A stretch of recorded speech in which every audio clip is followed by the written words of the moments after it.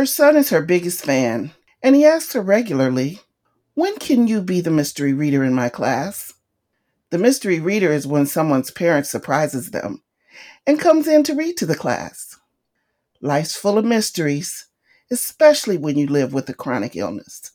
In this case, there was one main mystery on this mother's mind: being the mystery reader in Logan's class. She feared she'd never be strong enough to do it.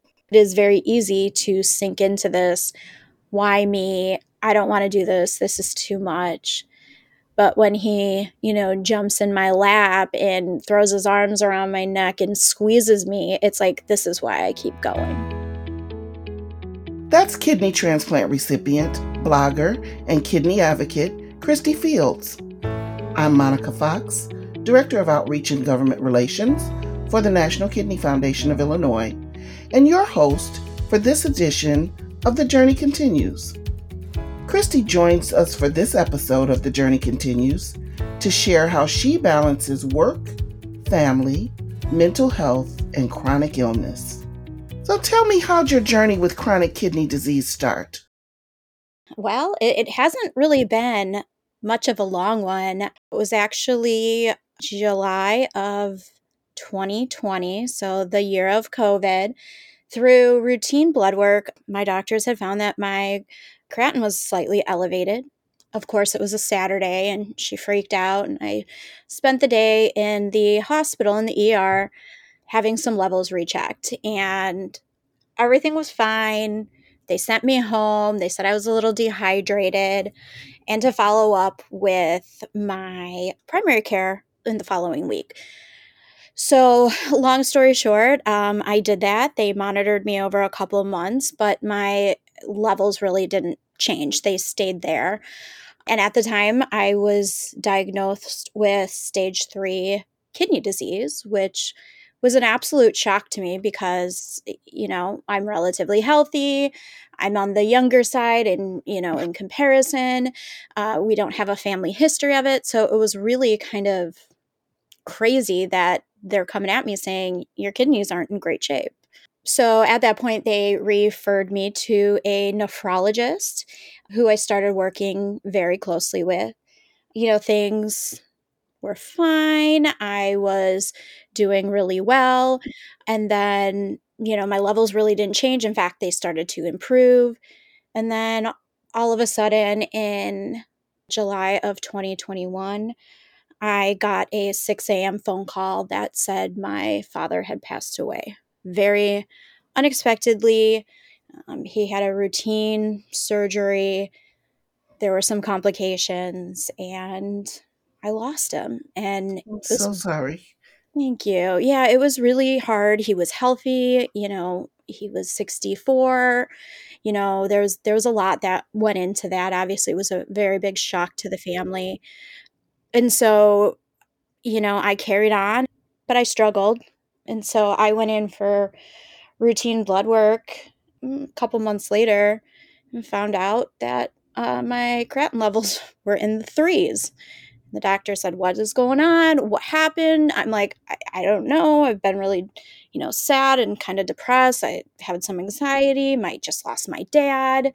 He's like, "Well, you need to take a break of life. You need to, calm down, slow down. Let's recheck you in a month." I said, "Okay." So I did. We waited a month and I went back, and my creatinine was now almost a 5. And so now I was diagnosed kidney failure. And so because we didn't have a true reason or understanding as to what was going on at this point, they did send me for a biopsy and found out that I have IgA nephropathy. So suspects, the trauma of losing my father may have triggered the autoimmune disease. And so at that point, I was told I was going to need a kidney transplant, which was extremely shocking to me because I had just had my diagnosis, about a year and a half before. So I had my little moments of freak out, and I started tackling what I needed to do. And so I had created my blog, Chronically Cristie, truthfully as a way to just keep family informed and friends informed. And when you have a diagnosis like that, the last thing you want to do is reiterate yourself over and over. And even though it comes from a place of caring, I didn't want to relive everything. And so I figured, let me put this out there. Maybe I'll meet some people out of it. Maybe I'll help somebody else. And in the meantime, I'm keeping family and friends informed. So it grew out of that. That sounds like a great plan that you came up with, something to do to kind of lessen the burden on yourself about telling your story over and over again, and then the possibility of helping others by sharing your story. We know that shared stories really do help others. So, Yeah. thank you for that. Oh, of course. All this sounds pretty overwhelming, and it came at you at a difficult time during COVID. What impact did this diagnosis have on your family? It was very hard telling my immediate family, my mom, my siblings, immediately. I mean, within months of losing my father, it was horrible. Of course, there was a concern that they were going to lose me as well. I'm a wife and a mother, and so my husband struggled. My son, who was 5 at the time, really struggled, and we keep things pretty high level for him, but we also don't lie to him, and we explain what's going on. Why is mommy so tired? Why is mommy going to bed early? Things like that. So I mean, it was hard. I think it's hard anytime that you have a loved one who falls ill like that, but I think it's even more challenging when it's coming on the heels of the loss of one of your immediate family members, especially in the way that we lost my dad. It was very tragic. So there was a lot of fear, a lot of fear. Yes, that makes sense. And so you mentioned transplant. Was that the first treatment option that they offered you? Yes, because at the time, I want to say my GFR was around 20. So dialysis wasn't the first, like, oh, you need dialysis right now. My nephrologist said that he had hoped that we could get me the transplant before we needed that, which I am very fortunate that was the case by a very narrow thread. But yeah, that was the first option. As we talked about what we could go through, we did try some medications, but ultimately it was going to come to that at the rate it was progressing. And did you expect that finding a living donor would be difficult? I was kind of on the fence, asking friends and family to give them one of their organs is a lot to ask. And I know people are very quick to step up and say, oh, I'll get tested and I'll do it. And sure. But at the end of the day, it's a huge decision and it's one that impacts them for the rest of their life. And there's also a lot of criteria that needs to be met. And at this point, I was so new into my kidney journey that I really didn't know what to expect. And so I had put it out there that I needed a donor if any of my friends or family were interested, and here's the high level criteria. And I'm extremely grateful that my husband was the first and only to get tested, and we found out he was a match right away, which, I mean, as I've sat and processed things over, time, is mind-blowing to know that it was right in my own home. Yes, that's totally wonderful. And I can't help but wonder, how'd you feel when your husband agreed to be your living donor? It was bittersweet. It was a mixed bag for me because at one point I was like, oh my goodness, thank God I'm going to be okay. And then it flipped to, well, what about him? Is he going to be okay? What impacts could happen to him down the line? And then this guilt we transplant recipients feel of, well, what happens if it fails? What happens if something goes wrong? Now he just donated something to me that my body couldn't keep. There were a lot of emotions, both good, some of that fear based. I felt so much love as well because that's something that not many people can or would be willing to do. And the fact that he stepped up to save my life, to have his son grow up with his mother, was just I mean, overwhelmingly, like, such a loving gesture. I mean, I truly cannot thank him enough for what he's done for me. Yes, that's the ultimate loving gesture. Yes. I agree with you. So, how's life post transplant? It's pretty good. So I think just this week, I was 10 months post. I won't lie, it's been quite the roller coaster. The first 6 months especially. At the time of surgery, as I mentioned, I wasn't on dialysis. They were holding off because we knew we had a living donor in the process. There were just some things that took a little bit of time, but my GFR was a 3. So I was at 3% kidney function. I Mm. was extremely ill. I was still working full time remotely up until a week before the surgery. Oh, I wow. was, yes, I was taking multiple naps throughout the day, like cat naps, just to rest up.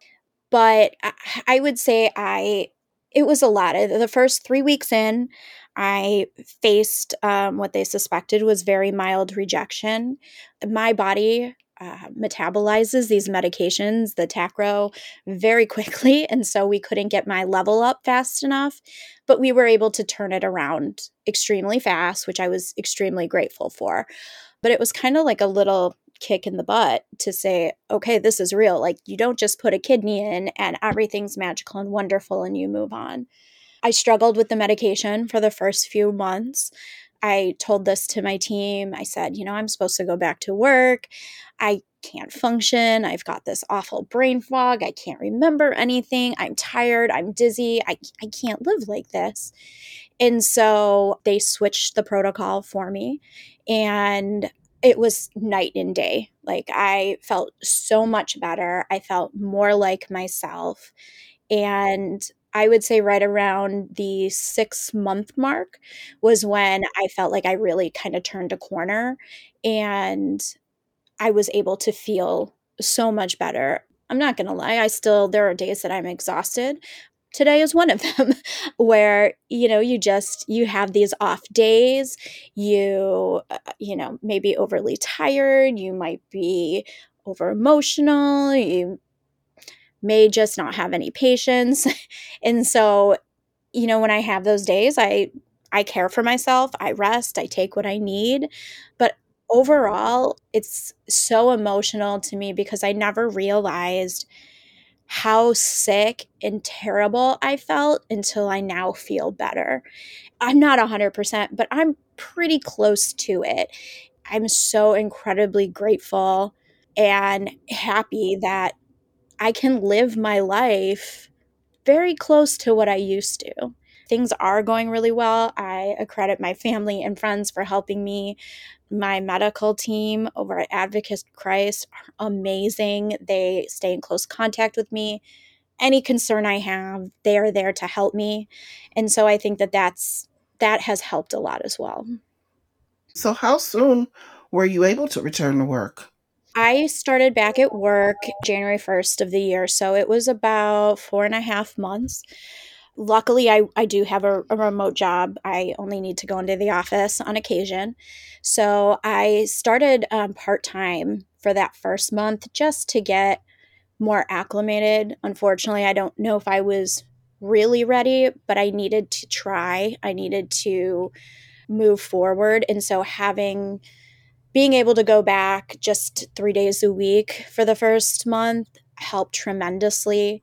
And now that I've been back, full time since February, I'm like back in the swing of things. I'm better than ever. I'm more engaged than I was last year, which is just a really good feeling because at the time I was like, do I even like my job anymore? Do I want to change? And it was just all because I didn't feel well. So I'm happy to be back and doing what I love to do, and things are going well, and I'm grateful I do not need to be in an office every day because I do worry about germs.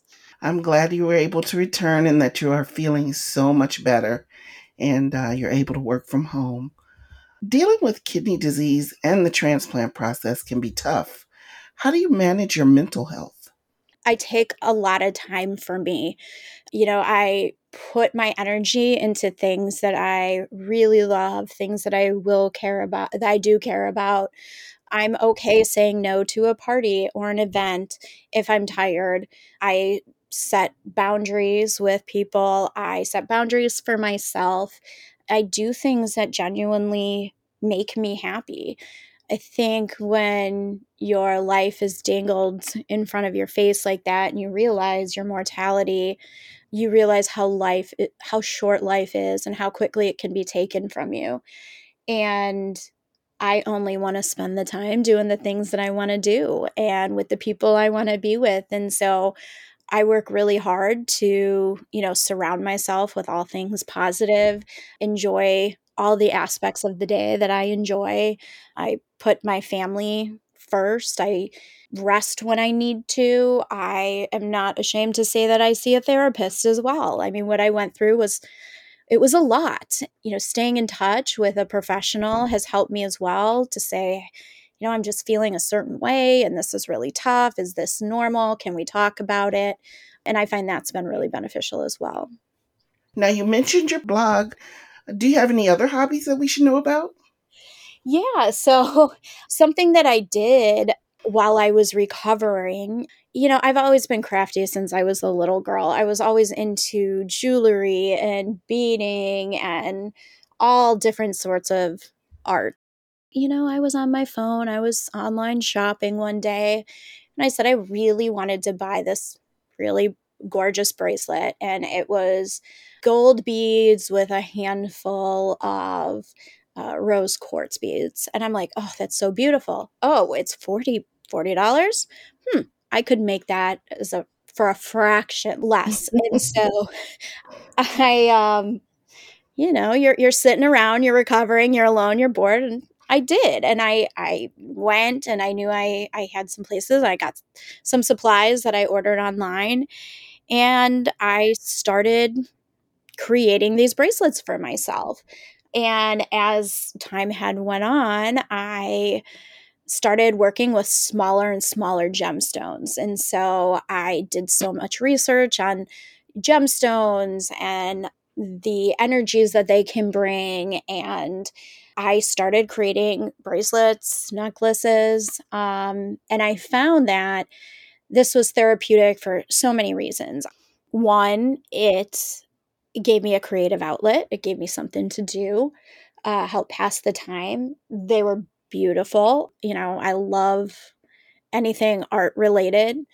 And, those of us who take some of these immunosuppressants like tacrolimus suffer with anxiety and tremors. And so in the beginning, when I was only a few months out, my tremors were a lot worse. And so this forced me to sit and hand bead these little itty bitty 2 millimeter stones onto a string. And so that's how it occupied my time. And so I had a bunch of them sitting around. I'm like, you know what? For Christmas, I'm going to give a bunch of these out to friends and family.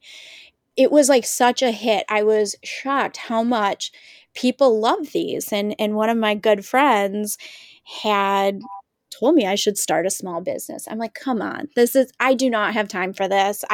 That's not something I want to manage. Um, I've got enough on my plate.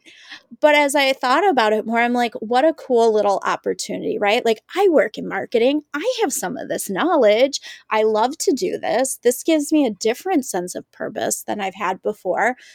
Why not? And so I did. I created my own small business, and it's called Lucy and Lola Handstrung Gem Creations. Lucy and Lola are two of my cats who were at my side my entire recovery. And it's taken off to the point where I'm, now working on creating my own website. I have some marketing materials. And so it's given me a different sense of purpose. And I love to do it. And I love to create art and beauty. And it gives me so much joy to see friends and family wearing these and loving them. And they're high quality. I buy only the best of the best. And so that's kind of been one of my hobbies throughout all this. I've done a little Netflixing as well. I won't lie. Um, as I think we all do. But yeah, Absolutely. yeah. Well, that is wonderful. I love the idea of the bracelets and the healing properties of the beads. Thank you. When we were at the kidney walk a few weeks ago, I had bought a bunch of green gemstones and I had some, green ribbon charms, and I had made a number of them for my family and friends who came along, and just as a little thank you for being there and supporting me throughout all of this. How has your chronic illness impacted your relationship with your son? It's been up and down. Initially, I think he struggled a little bit. He's faced some losses in the last couple of years, and he saw the decline in his mom, which is as a mother is just really hard to see your kid sad over a cause that you created. I mean, not that I wanted to or it was intentional, but it was hard. And so, I had a lot of, "Mommy, are you going to die? Mommy, are you going to be okay? Mom, are you, is your kidney fixed? Is everything going to be fine?" A lot of questions. And for he's 6.5 now, but a year ago at 5.5, he's very inquisitive and he's very, very smart. And so naturally, he asks a lot of questions. And, "Mom, are you going to die like Grandpa Bill did?" And, I think that was probably one of the hardest pieces for me. And we explained that the doctors are going to do everything in their power to help me, and that is not going to happen. And we are going to do our best. And I'm taking such good care of myself. But it was hard. And I remember when I dropped him off at my aunt and uncle's house. They were going to watch him because my mom was my caregiver. That I just left and just cried because I worried, what if that's the last time he saw his mom? And it was extremely emotional and difficult. When I first came home from the hospital, he was a little hesitant of me. He, didn't want to get too close. I was limping around. I was, a good amount of pain. And ironically, he had started kindergarten only a few days after I had gotten home from the hospital. And so I had my mom and my husband walk me to the corner with a chair so I could see him get on the bus for his first day. I was like, "I'm going to be that mom. I'm going to be there." And I did. And I was there for him. And he started coming around. He is a mama's boy through and through. Now I take a lot of time to do the things that are meaningful for him and for me. Life is busy, work is busy, there's always something. But when he asked me to be a mystery reader or he asked me to do something at the school for him, I will move mountains to try to make that work. I will take the time out of the day to do it because those are the meaningful times that we have. I mean, him not knowing that I was going to be a mystery reader and showing up, and he ran right at me and almost knocked me over. He was so happy and so excited, and like bringing him that joy means so much to me. And we've had some struggles, and we've had the social worker involved at school too, just because it's a lot to process for a little guy.